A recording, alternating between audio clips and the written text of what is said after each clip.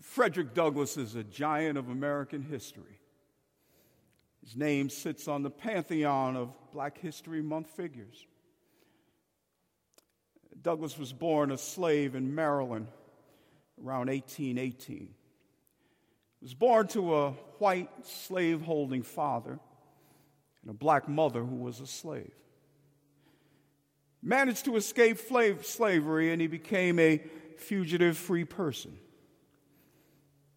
Then he went on to become one of America's most powerful voices against human degradation and bondage. He's arguably the most influential human rights advocate of the 19th century. But while he's noted as a champion of human emancipation and equality, there's a side of him that is not often remembered and not often celebrated. Douglass was also guided by a radical and challenging Christian faith. Douglass, like many enslaved American children, was separated from his mother at birth. He lived with his maternal grandmother until the age of 8.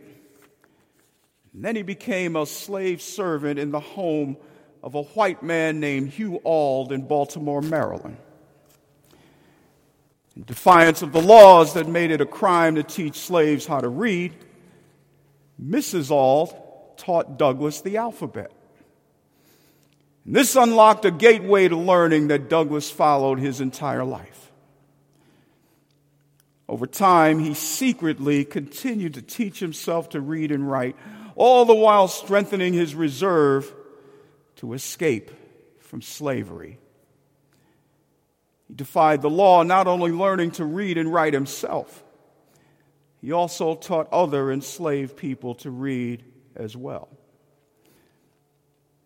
In the early 1830s, Douglass was shipped to the plantation of Hugh Auld's brother, a man named Thomas Auld. Thomas Auld viewed Douglass as too headstrong, too uppity. So he loaned Douglass to a man named Edward Covey. And Covey was a sadistic slave master with a reputation for cruelty. Auld sent him to Covey to try to break Douglass. Covey unmercifully abused the teenage Douglass until one day, Douglass fought back, beat Covey up. And that ended the abuse. Covey never told anybody about this, but he did not lay a hand on Douglass again.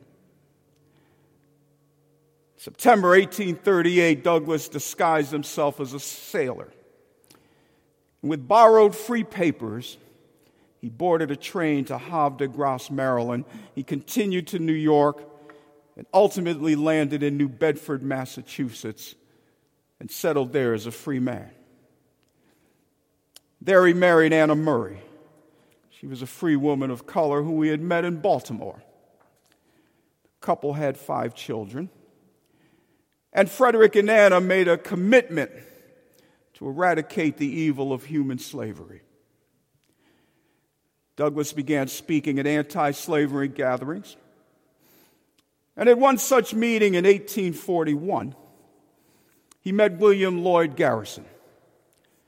Garrison was one of the leading white men calling at that time for the abolition of slavery. The two men became friends, and with Garrison's support, Douglass became one of the most sought-after speakers on the abolitionist circuit. He became known for both his searing testimony and his powerful oratory. In time, Douglass lent his voice to the then emerging women's rights movement as well. He once wrote, "I would unite with anybody to do right and with nobody to do wrong." In 1845, Douglass published the first of 3 autobiographies. The first was entitled Narrative of the Life of Frederick Douglass, an American Slave.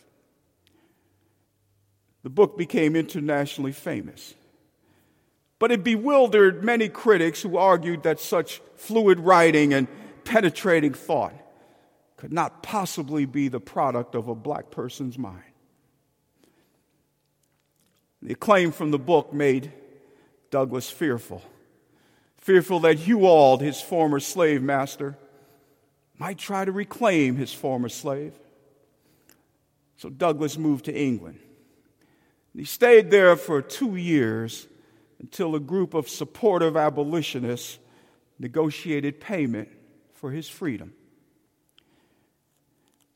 Back in America, Douglass found he had to navigate through the turmoil of the decade of the 1850s. He had to be careful to steer a course between extremists like John Brown, who believed the only way to abolish slavery was by armed insurrection on the one hand, and old friends like Garrison on the other. Douglass then published his own newspaper, and he entitled it The North Star. That paper incorporated Douglass's anti-slavery and pro-women's rights philosophy. Its motto was this: right is of no sex, truth is of no color, God is the Father of all, and we are all brethren.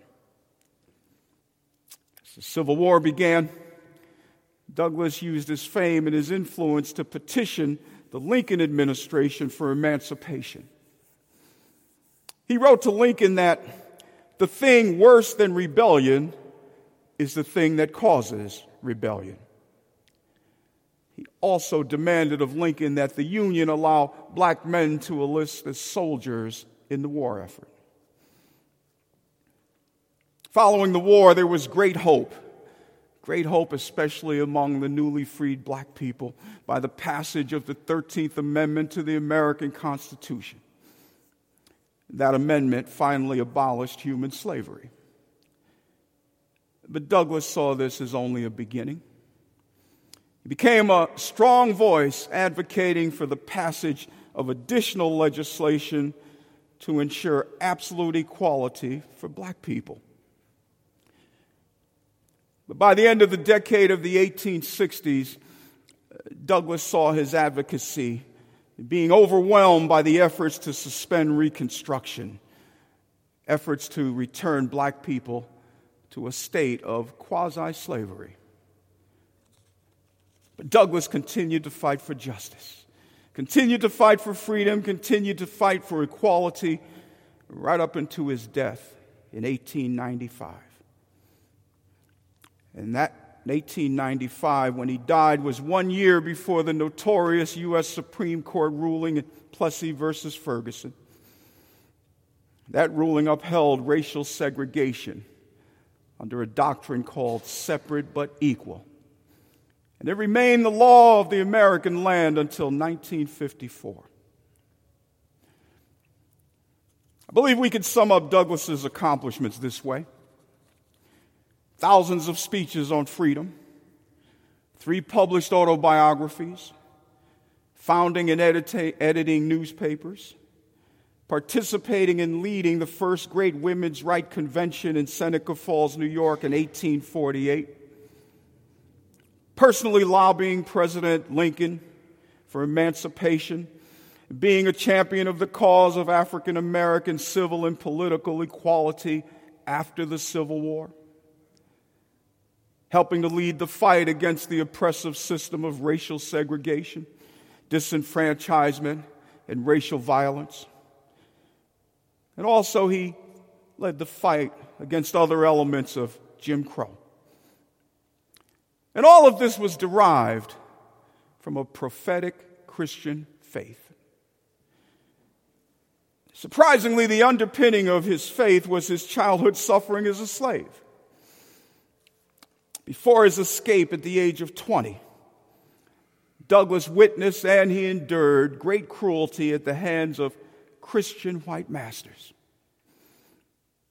He saw firsthand brutal whippings, cold-blooded murder, and the daily trials of physical and psychological abuse.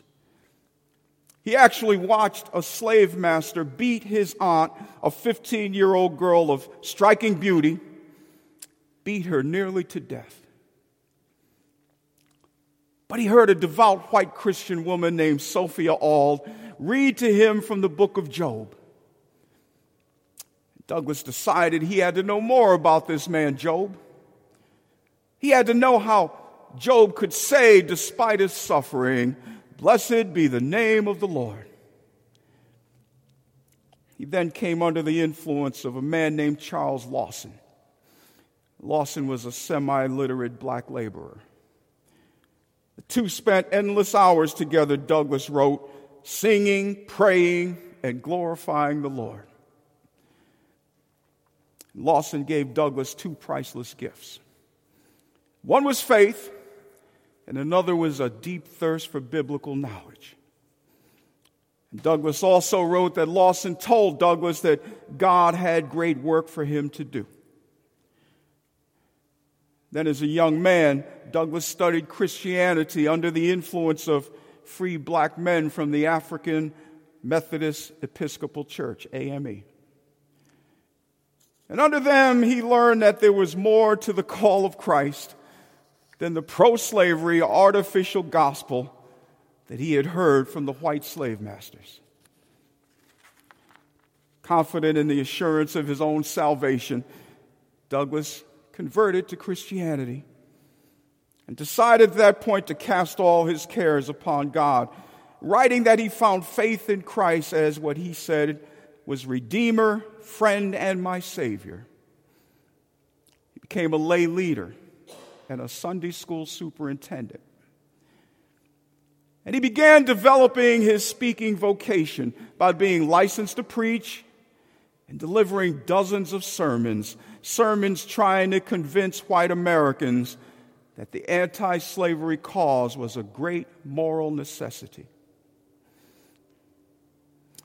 At the foundation of Douglas's faith rested certain assurances that slaveholders perverted Christianity in their religious justifications of that oppression, that God suffers with the oppressed, will not tolerate injustice forever, and that Christ, in bidding all to come and die, offers a new way to live, a way radically different from what he saw as the world's consuming hatred and violence.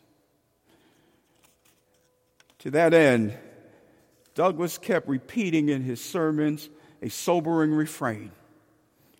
His refrain was this: between the Christianity of this land and the Christianity of Christ, I recognize the widest possible difference. You see, for Douglas, the problem was not Jesus, and the problem was not Christianity. To Douglas, the problem was the hypocrisy of Christians. He condemned the, quote, corrupt, slaveholding, women whipping, cradle plundering, partial and hypocritical Christianity that was everywhere present in America, unquote. And he noted that the cruelest slaveholders were often the most regular churchgoers. He wrote that, quote, the men who wield the blood-clotted cowskins during the week, fill the pews on Sunday, and claim to be followers of the meek and lowly Jesus, the slave auctioneer's bell and the church gong bell chime with each other, and the cries of the heartbroken slaves are drowned in the religious chants of the so-called pious, unquote. But despite these lamentations, despite his constant frustrations, Douglas's faith remained strong. He rejoiced in the continued possibility of redemption. He embraced a way of seeing the world on what he wrote was, quote, a foundation in the Bible itself that God has made of one blood all nations of men to dwell on all the face of the earth, unquote. Douglas's America is not the America of today. A broad sea of historical change separates us, much of it unimaginable when Douglas died. Yet